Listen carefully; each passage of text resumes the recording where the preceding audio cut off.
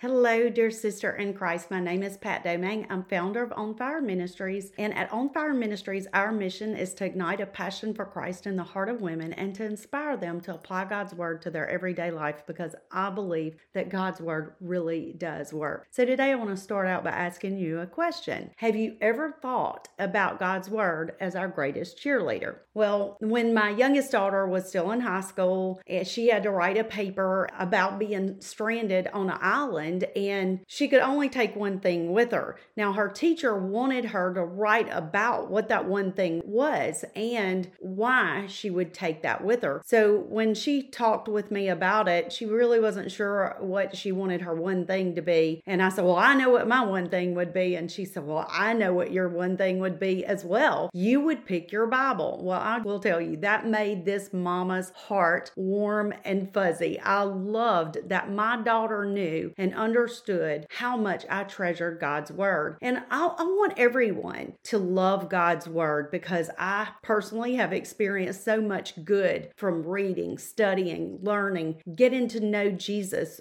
through my time spent reading the Bible and being in the Bible. So recently on one of my social media posts, someone who really didn't like God or the Bible commented on how God wasn't good. And I knew it was a road to nowhere, but I felt compelled to respond. What if my words could actually change his mind? And I wish I could tell you that my response made him want to know God, but his heart and mind were vehemently opposed to God. So ironically, this man who claimed he didn't believe in God or in the Bible based all of his arguments against God on the claims of the Bible itself. So he even specified books and chapters of the Bible as the reason that he didn't believe in God or the Bible. It was really quite puzzling. However, I pray that God softens his heart and shines the light of his gospel into his heart, that he can know the goodness of God. Interestingly, even though it has been decades ago, I remember being much like this man, defiant, arrogant, and absolutely opposed to everything God, but Jesus, but his mercy, but his loving kindness and his long suffering. God kept drawing me and calling me, even when my heart of stone closed him out completely. Jesus changed my life, my heart, and my mind. And I pray he does it for that man. And I pray he does it for everyone that I love and who you love as well. So who came to your mind as I told you about this man who was closed and angry toward God? Maybe it could be a spouse or your friend, a child, or a coworker. So right now, let's just take a moment to pray for them in agreement with what 2 Peter 3:9 says. 2 Peter 3:9 says that the Lord is not slack concerning his promises, some count slackness, but is long suffering toward us, not willing that any should perish, but that all should come to repentance. So we just lift them up right now and pray, God, for your long suffering, your promise to come to pass, and that you would bring them to repentance. Now with that, I want to go back to that first question. Have you ever thought about God as our greatest cheerleader? Now I understand that thinking about God in such terms as our greatest cheerleader is probably not the way that we commonly think about God or his word. And one common view and understanding of many people when reading the Bible seems to be more related to our actions, how we live, or what we do. And not to say that that is not an appropriate way to read or view and understand scripture, but God speaks so much more. When I think back over my journey with Jesus through his word, I am amazed at the power and effect of God's word, but I am also amazed at the journey. Once upon a time, I really did not understand his word. I read it, but I really didn't get it. But I just kept reading and I kept studying. And over the past 27 years of walking with Jesus, I learned that we are all on a spiritual growth journey. Sometimes God uses his word to correct us. Sometimes he uses it to strengthen us. Sometimes he uses it to comfort us and to give us peace. Sometimes he uses it to turn us around, to shake us up. And sometimes he uses his word to cheer us on. Now, if you haven't experienced God's word to you in the ways that I just mentioned, maybe you are like many other women who have said things like, well, I read my Bible, but it doesn't matter. I don't understand anything. Have you ever said anything like that? Probably at some point in our journey, in all of our journey, we have all felt that way. If that's you right now, I encourage you to keep wrestling with the things of faith and pursuing God. So let's talk about faith, the benefits, and the blessing. All believers know that sometimes faith is hard. We are so visual, yet God calls us to believe without seeing. However, we must love the fact that God blesses us as we walk by faith, not by sight. Remember Jesus' words to Thomas when he doubted that Jesus truly rose from the grave. Jesus said to him in John 20, verse 29, Thomas, because you have seen, you have believed. Blessed are those who have not seen and yet have believed. Jesus promised to bless those who believed beyond what their physical eyes could see. So when we seek and pursue God persistently, even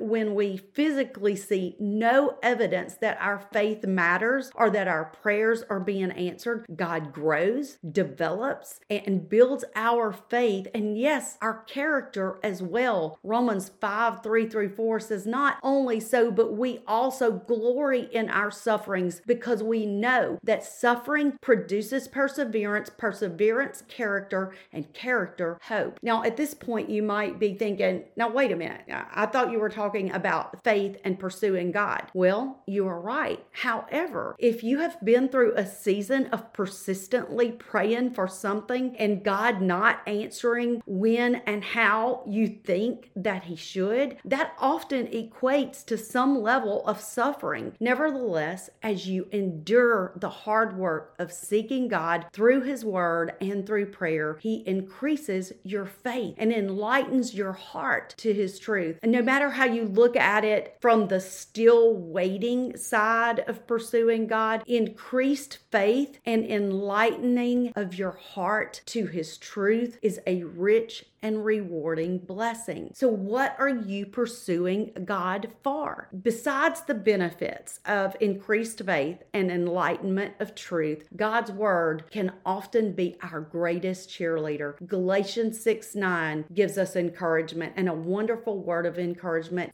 from Psalm 27:13 as well. Galatians 6:9 says, and let us not grow weary while doing good, for in due season we shall reap if we do not lose heart. And then Psalm 27:13 says, I would have lost heart unless I had believed that I would see the goodness of the Lord in the land of the living. So what are you praying for? What are you pursuing God for? Is there something that you've been asking God to do, but you don't see the answer yet? What comes to mind when I ask those questions? Know that God doesn't want you to give up just because it looks like He's not answering. God always works on the behalf of those who seek Him consistently and continuously. I want to encourage you to read 2 passages in Luke, and as you read them, keep them in the framework of God being your greatest cheerleader. So that would be Luke 11:1-14 and Luke 18:1-8. Now, in these, Jesus gives us parables that signify the importance of not giving up when we ask God for something, but He also gives them to cheer us on. So if you read Luke 1:1-14, you will notice that Jesus' disciples ask Him to teach them to pray in Luke 11:1. And Jesus gives them what we know as the Lord's Prayer, and immediately He follows that with a story about a friend who came to his friend at midnight asking for bread. And the friend tries to send the friend away, but the friend in need would not leave until he got that bread. And so let's talk about persistence and shameless audacity. In Luke 1:8, Jesus said, I say to you, though he will not rise and give to him because he is his friend, yet because of his persistence, he will rise and give him as many as he needs. Now notice the words because of his persistence. Now the NIV translation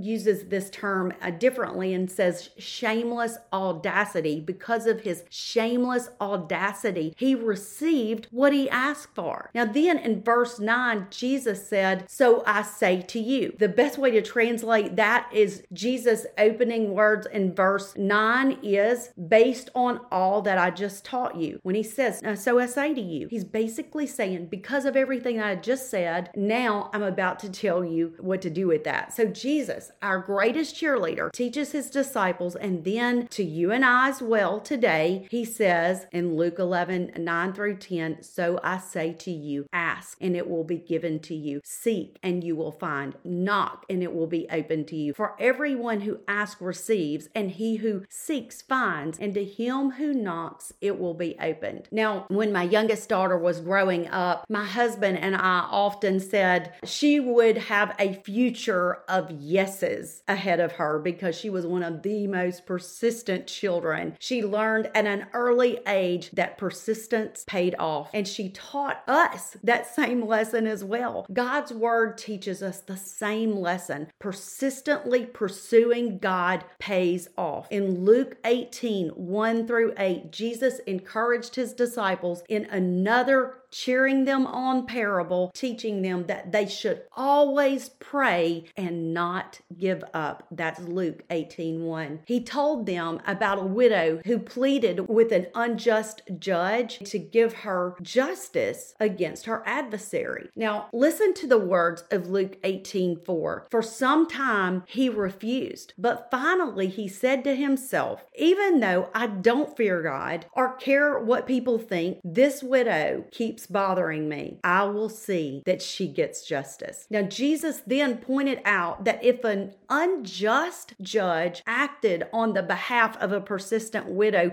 whom he cared nothing about, their persistence in pursuing God would absolutely pay off. In Luke 18, 7 through 8, Jesus says, "And will not God bring about justice for his chosen ones who cry out to him day and night? Will he keep putting them off? I tell you, he will see that they get justice, and quickly. However, when the Son of Man comes, will he find faith on the earth?" Now, if you are praying about something specific and you feel like God isn't answering your prayers, let Jesus be your greatest cheerleader. Spend some time reading, studying, and meditating on and praying through Luke 11, 1 through 14, and Luke 18, 1 through 8 this week, or as long as it takes to build your faith and your persistence in pursuing God. So I want to leave you with a prayer for persistent faith. Precious Heavenly Daddy, help me. Now let's just claim that. Help me not grow weary while doing good, that I may reap in due season. Give me persistent faith, believing that I will see the goodness of the Lord in the land of the living. I want to trust in the truth and the power of your word. Help me to live faithfully, rooted in and standing on the truth of your word. In Jesus' name, amen. Before I say goodbye, I want to invite you to join me on your favorite social media platform, whether it's Facebook, Instagram, Twitter, or Pinterest, to get daily biblical encouragement for Christian women. Also, check out my website, onfire-ministries.org, where you can read my weekly blog. You can get free biblical resources or a Bible study for you personally, or maybe even for a group study. If you found this podcast beneficial, please take a moment to rate, review, and share this podcast, because it helps others to find the podcast, and maybe it is the very words that someone else needs to be encouraged in their faith today. And until we meet again, have a blessed and beautiful day.